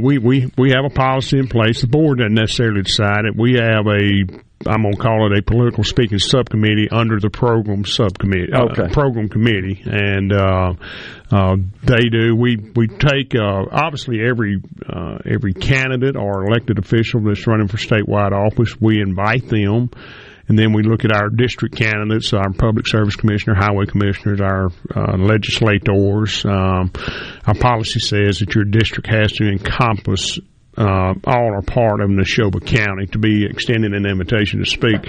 And I will tell you, we do that, Gerard, because, we are barraged by candidates from outside the district or not running for statewide office that are wanting to speak. And while we would love to accommodate them, it just does not fit into the schedule, Yeah. And I know that on the grounds, at the fairgrounds, anytime there's people from all 82 counties, and you may want to hear from your tax assessor that's running in Jones County, but we just can't make all that work, in the hours that we have, in the time. Well, that makes sense. That makes sense. So we we have a policy, and we follow it, and we are consistent with it, and have been consistent with it for many years on who we invite and all of that. And that makes total sense. So, but yeah, it's going to be a big year. Here again starts 5 weeks from tomorrow. Okay. We're beginning to foster some local partnerships with different entities. I know that the Marty Stewart Congress of Country Music is they're being part of the sponsorship for our late night bands this year. We will have a band somewhere on the grounds everywhere but Sunday night on the grounds, and so we've got we're developing some unique sponsorships, partnerships with some not only local people but people across the state that see the value of the fair, see the value of getting their name out there, patrons of the fair, and so it's not the fair that it was 40 years ago, and it's changing. We're really trying to take advantage of the opportunities that we have before us to make it even better. Always enjoyable. You have any particular thoughts that you care to share about the upcoming elections? Not really. I mean, when you look down through the statewide races, there's going to be some interesting races. I'm focused on House District 44 right now. You told me you have an opponent. I have an opponent in November, and I'm focused on that. But I think after we have the primaries, and obviously after the primaries in August, we'll have a lot clearer indication as to where we're going. You know, but. Not really. Here again, I'm focused on my race and trying to come back and to the House and represent the people in House District 44, which encompasses a big part of Neshoba County and some of Leake County. And the voters have been very good to me there, and I hope I've earned the right to come back. I think we've been able to accomplish a lot of good things in the 20 years that I've been there, and then 12 years under leadership of Speaker Gunn, who's a good friend of mine, and I'm excited about things going into the future. I think we left some things on the table this year that the citizens of Mississippi want, and I think we'll move forward in trying to bring those things back up, some of these things, and act on them. Well, we're about at a break, but do you want to talk about that after the break? You want to come back? Yeah, sure. Some of these, because it comes up a lot, certainly, in our discussions here on the show, and we get questions from the text line as well about some of the more high-profile issues and that folks would like to see get addressed, I think. That's kind of the primary sentiment we get from the people out there. That's who you guys represent. But we got Representative Scott Bounds in the Element Wealth Studios, and we're coming right back after the break here. Stay with us.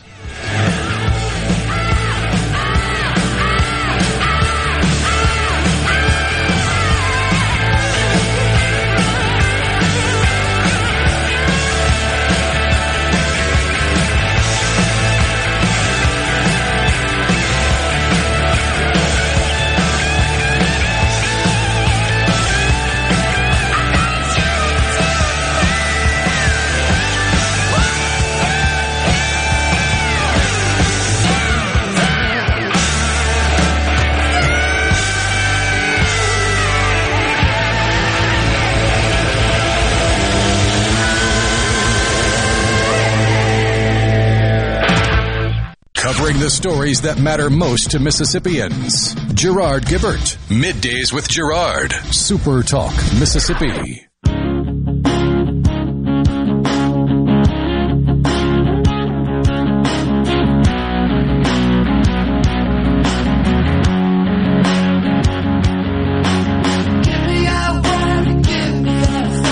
Show me where to look.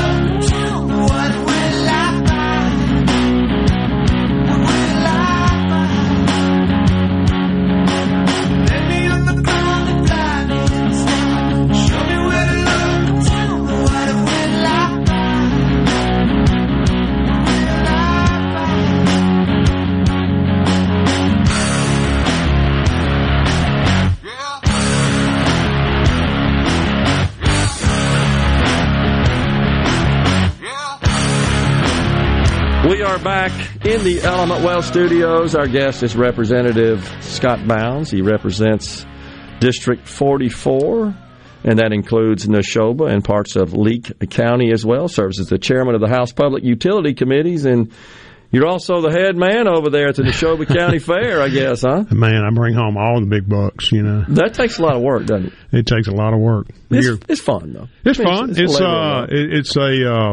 It's good volunteer community stuff. Yeah. Okay. Sure. And I've been on the Neshoba County Fair Board for 28 years. So was elected president 2 years ago. So just like herding cats, but I've got a good. It's a fun job, and it's one I enjoy. And full disclosure, by the way, you know this, but our audience doesn't. I'm close friends with your brother. I've known your brother for a long time. He and I are of the same college fraternity. Yeah. We work together some in that regard. And so I've known and respect him. Mark, your brother. Yeah, sure. He's a good guy.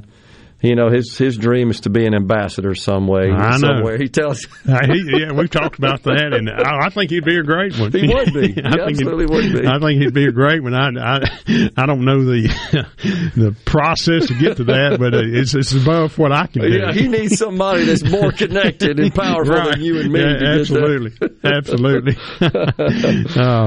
All right, so we were before we went to break. I asked you to stay to maybe talk about some of the accomplishments in the last session and the last term. Sure.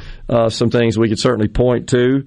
But there's some stuff that a lot of people would say, well, that's unfinished. And one of those is the citizen ballot initiative. Yes. That we had House versions of that bill. We couldn't get any traction 2 years in a row, 2 sessions in a row. Just couldn't get it through the Senate.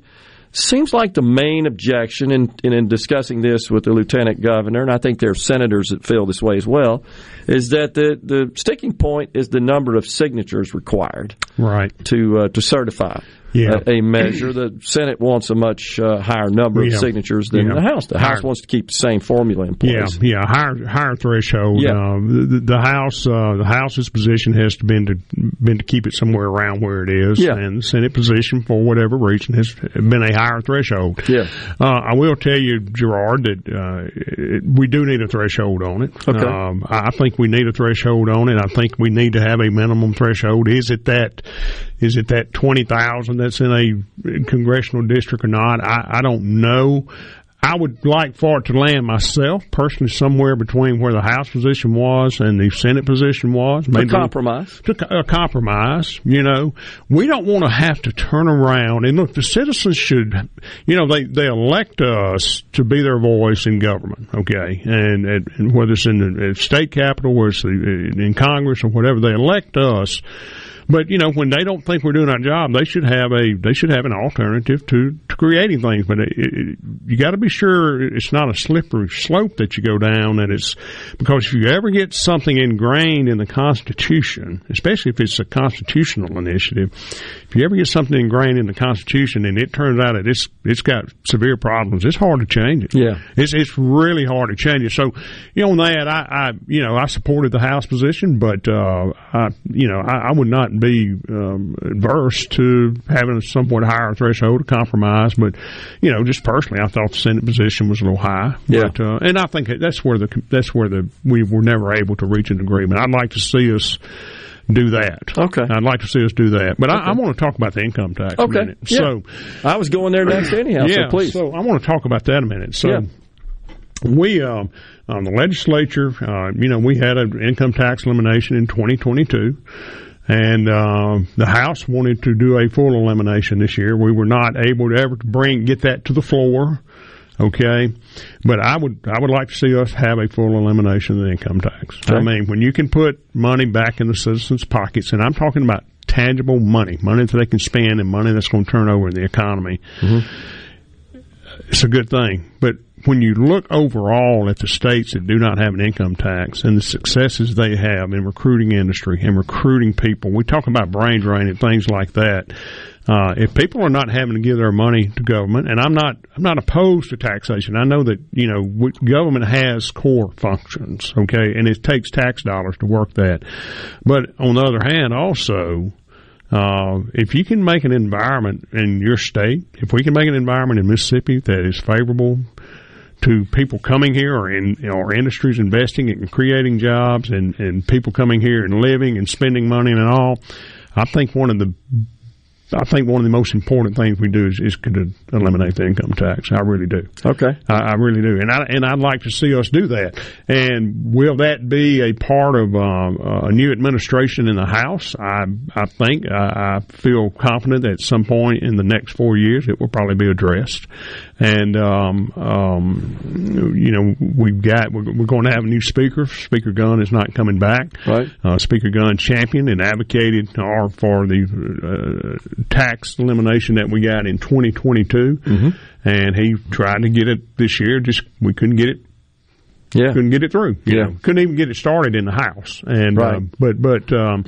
But anyway, I think it's a very important thing that we do, and because the states that do it, it's proven that it works. And look, I will tell you, the income tax elimination that we did in 2016, everybody gnashed their teeth and wailed and moaned, and we're not going to have this and not going to have that. Look at the growth that we've had since 2016, and that elimination is close to being fully phased in. Yeah, phase in, phase out of the 3% bracket over 5 years. That's right.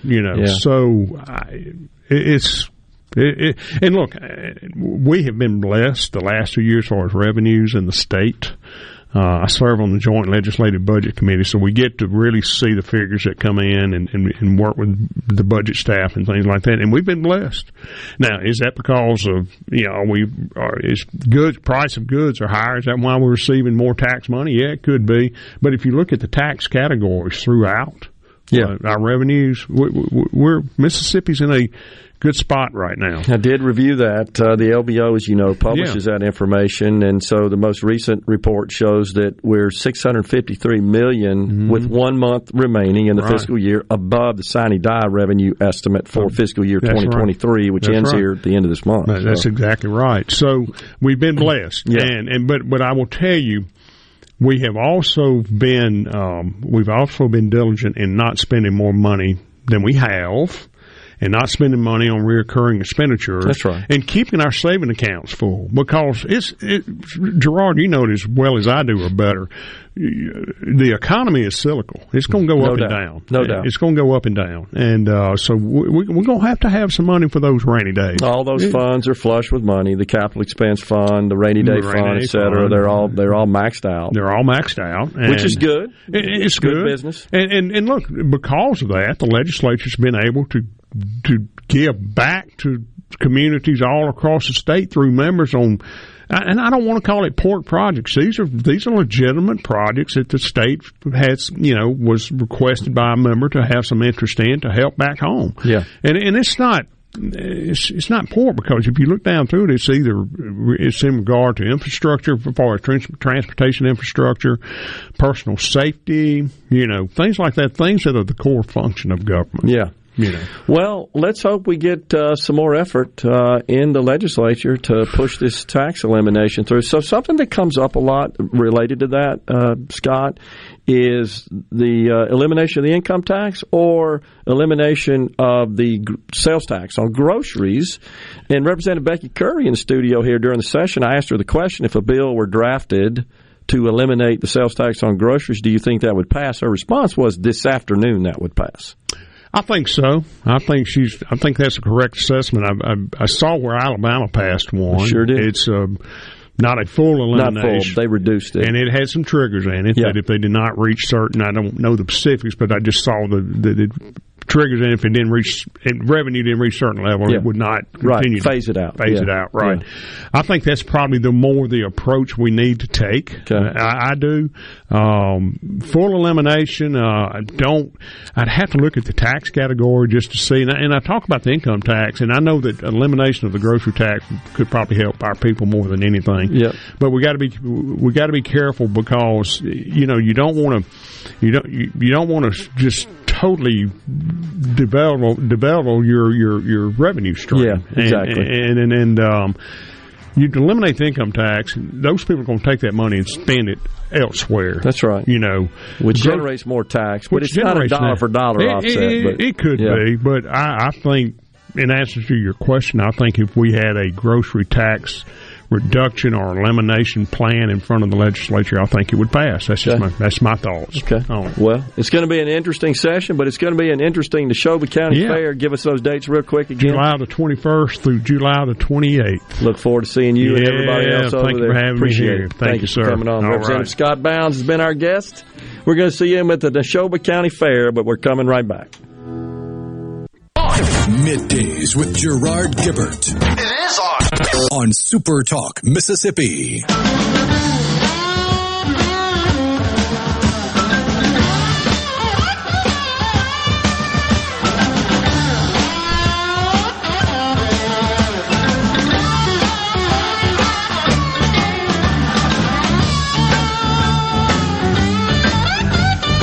We are back in the Element Well Studios.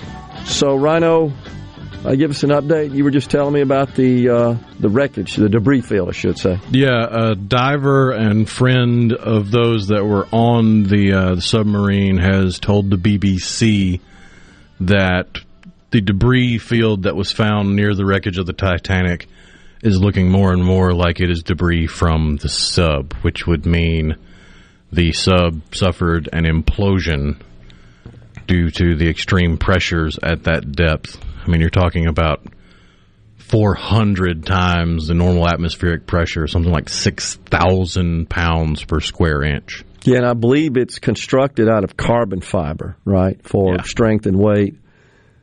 Maybe the material that is commercially available today that does provide the best combination of weight, lightweight property, and strength. Correct. Strong as steel, essentially, but stronger in some cases. Okay, depending on how you construct it, but extremely light for obvious reasons. And if it imploded that structure, wow, what a terrible way to go, man.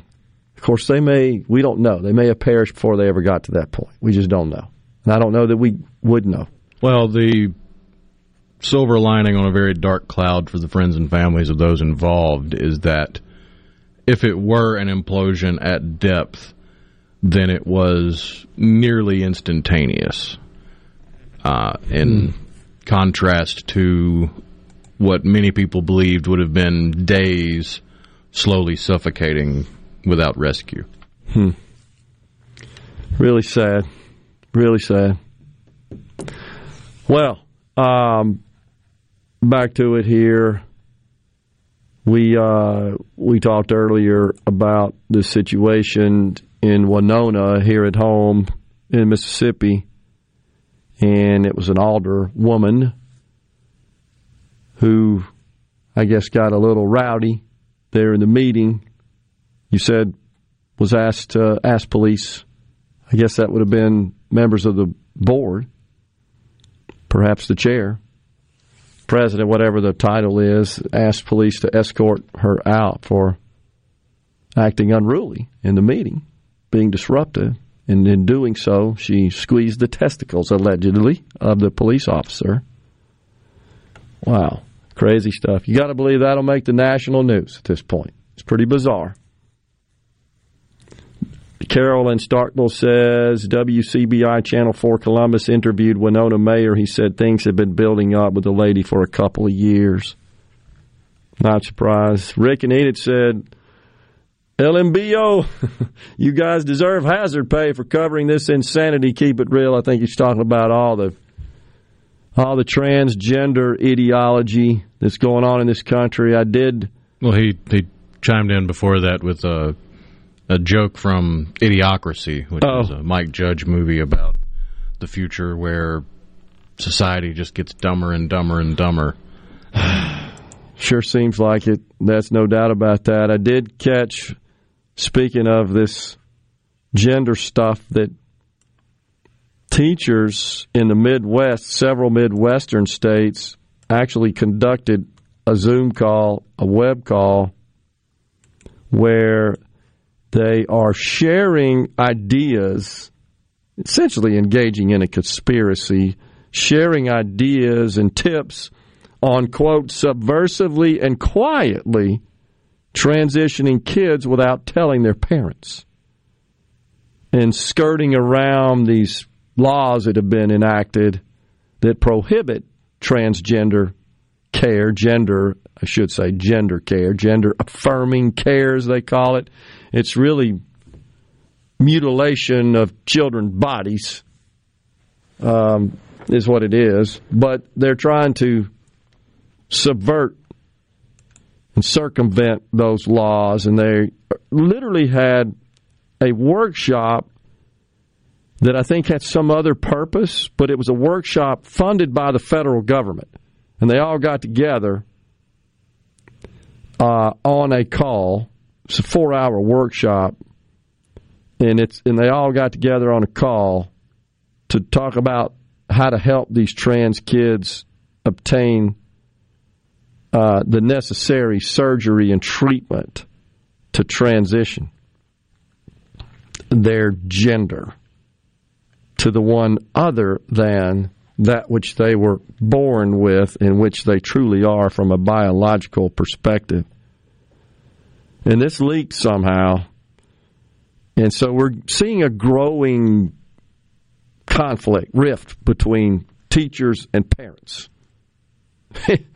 Now, the left thinks... the President of the United States is championing the teachers, saying they're not your kids, they're everybody's kids. I was just about to say that. And you've seen other members of the Democrat Party, high-ranking members, such as Kamala Harris and others, say that exact thing. They're children of the community.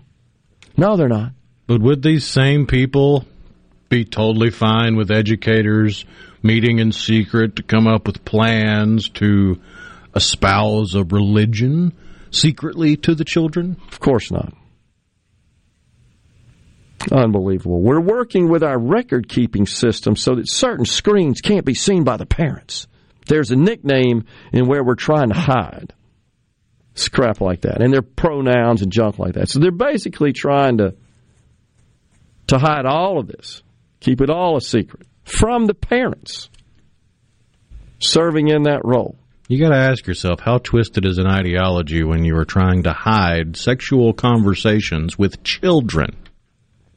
That's despicable. It's reprehensible. I mean, I don't know what other words to apply to such. But this is nuts, and this should horrify parents. They are horrified, and they want to know about this sort of stuff. And, of course, their position is, no, we don't have to tell you. We don't have to tell you this kind of stuff we got going on in school. It's really terrible. Man, oh, man. Thanks, Gerard, for calling it what it is, mutilation. It is. I mean, you can't describe it as anything else. Your body was not intended to be roughed up like that, chopped up, cut up, disfigured is really what it is. No, it wasn't intended to do that. Again, you're an adult, you want to do that, knock yourself out. Don't care. Allowing children to do that, and parents and adults to some extent encouraging it, celebrating it, lauding it, holding it up as a badge of honor, that's sick. That's what that is. Unbelievable. Larry and Mize wanted to know what I think about my boy. My boy? Michael Guest voting present to censure Adam Schiff. Yeah, Larry, we discussed that at the top of the program. I think it's completely appropriate. And we read the statement officially issued by the congressman regarding his vote. And I'll just read the final statement again. I think this is big news. As the chairman of the committee to which the matter would be referred, I voted present to avoid any appearance that I may have prejudged the matter or otherwise could not conduct the investigation called for in the resolution. And so he and four other Republicans, a total of 5 on the committee that he chairs, the House Ethics Committee, voted present. The resolution still passed by, 5 or 6 vote margin, I believe. They voted present. I think that's appropriate, given that they now will be charged with conducting the investigation. So to have voted either in favor of or against the resolution, would, I think, have signaled that they're already prejudiced before they ever conduct an investigation. I don't think that would be appropriate. I think that's consistent with the way our laws work, the rule of law and right to. This isn't a trial, but I think the same standard applies here, the right to an investigation. I think there's plenty of evidence, honestly, here that will result in an investigation finding that Congressman Schiff acted inappropriately and deceived the American people, and the other couple of charges that I don't remember the formal names of those descriptions of those charges, but I want to say deceiving the American people about an election, a candidate, something to that effect is one of them. You may find that. No, it's not gutless, Larry. It's fair. It's appropriate. It's proper. And, you know, if the shoe had been on the other foot, just reverse it totally. Let's just say it's a Democrat-controlled ethics committee and it's a Republican that's being censured. We'd be mad. We'd be upset. I would, if members of that committee weighed in and voted a certain way before they ever conducted an investigation. That would be prejudice. That's not consistent with the rule of law in our country. So again, let the process work. We have to trust the process. We have to allow the process to work. This is unusual in that you got a person who's... This would be like, for example, right now, a member of the jury also being the judge. We don't want that. Our system doesn't work that way. Thank God, intentionally. When we come back, I am going to do a quick rundown of Chris McDaniel's plans should he be elected to lieutenant governor. Thank you.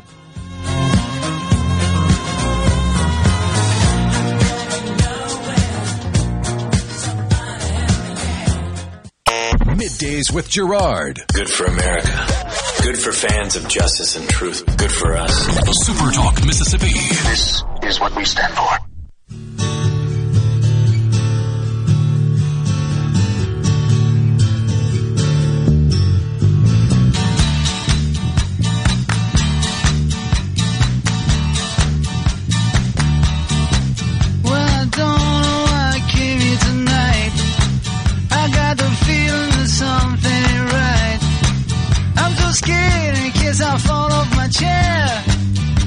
We are back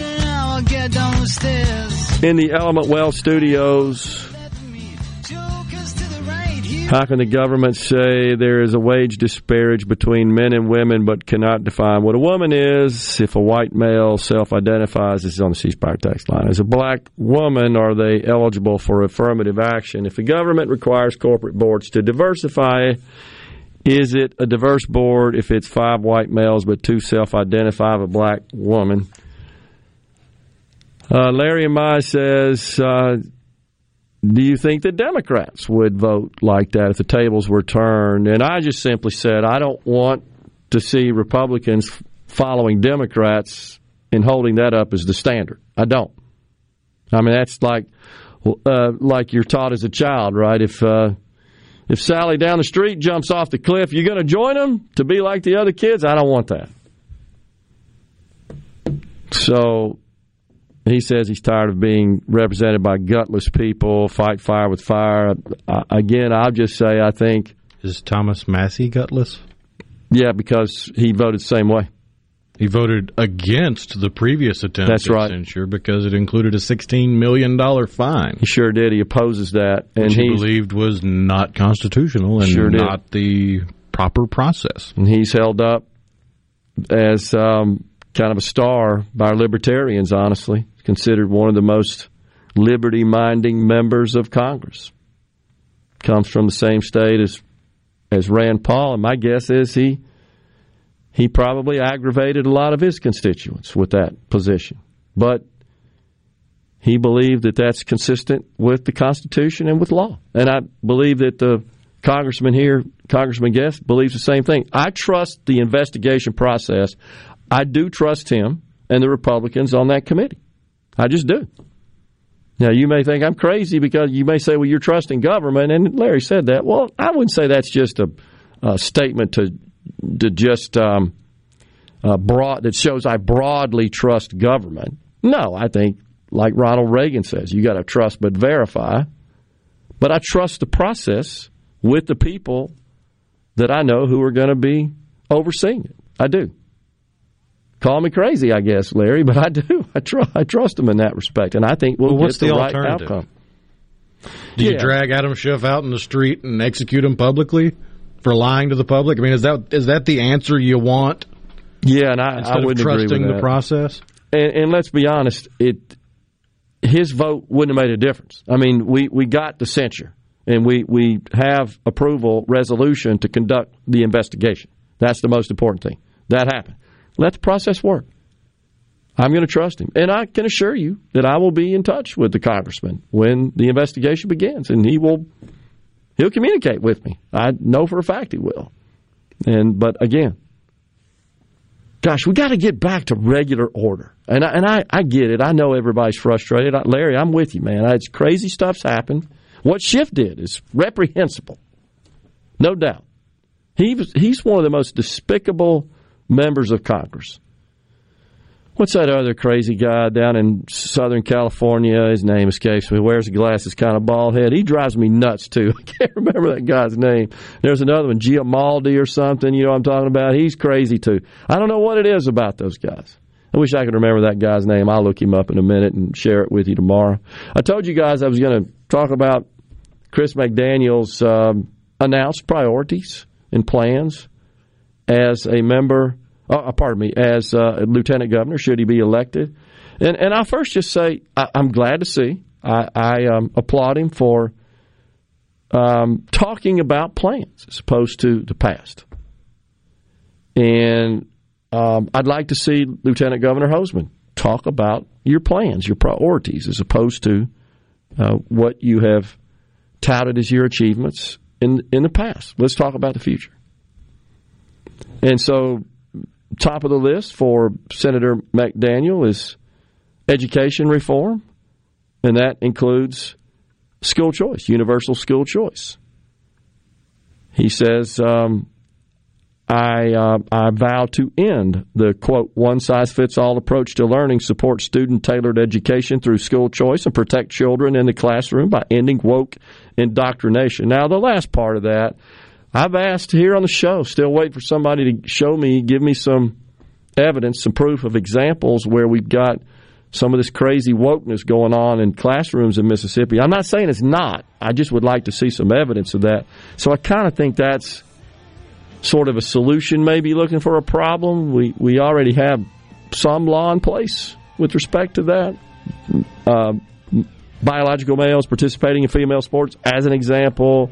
Teaching that one race is superior to another and anything connected to that, as an example. We have laws on the books for that.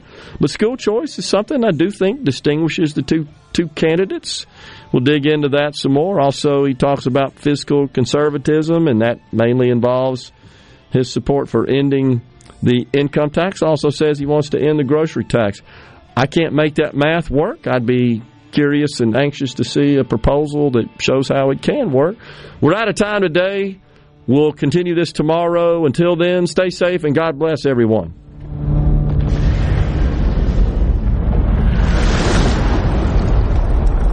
A SuperTalk Mississippi Media production.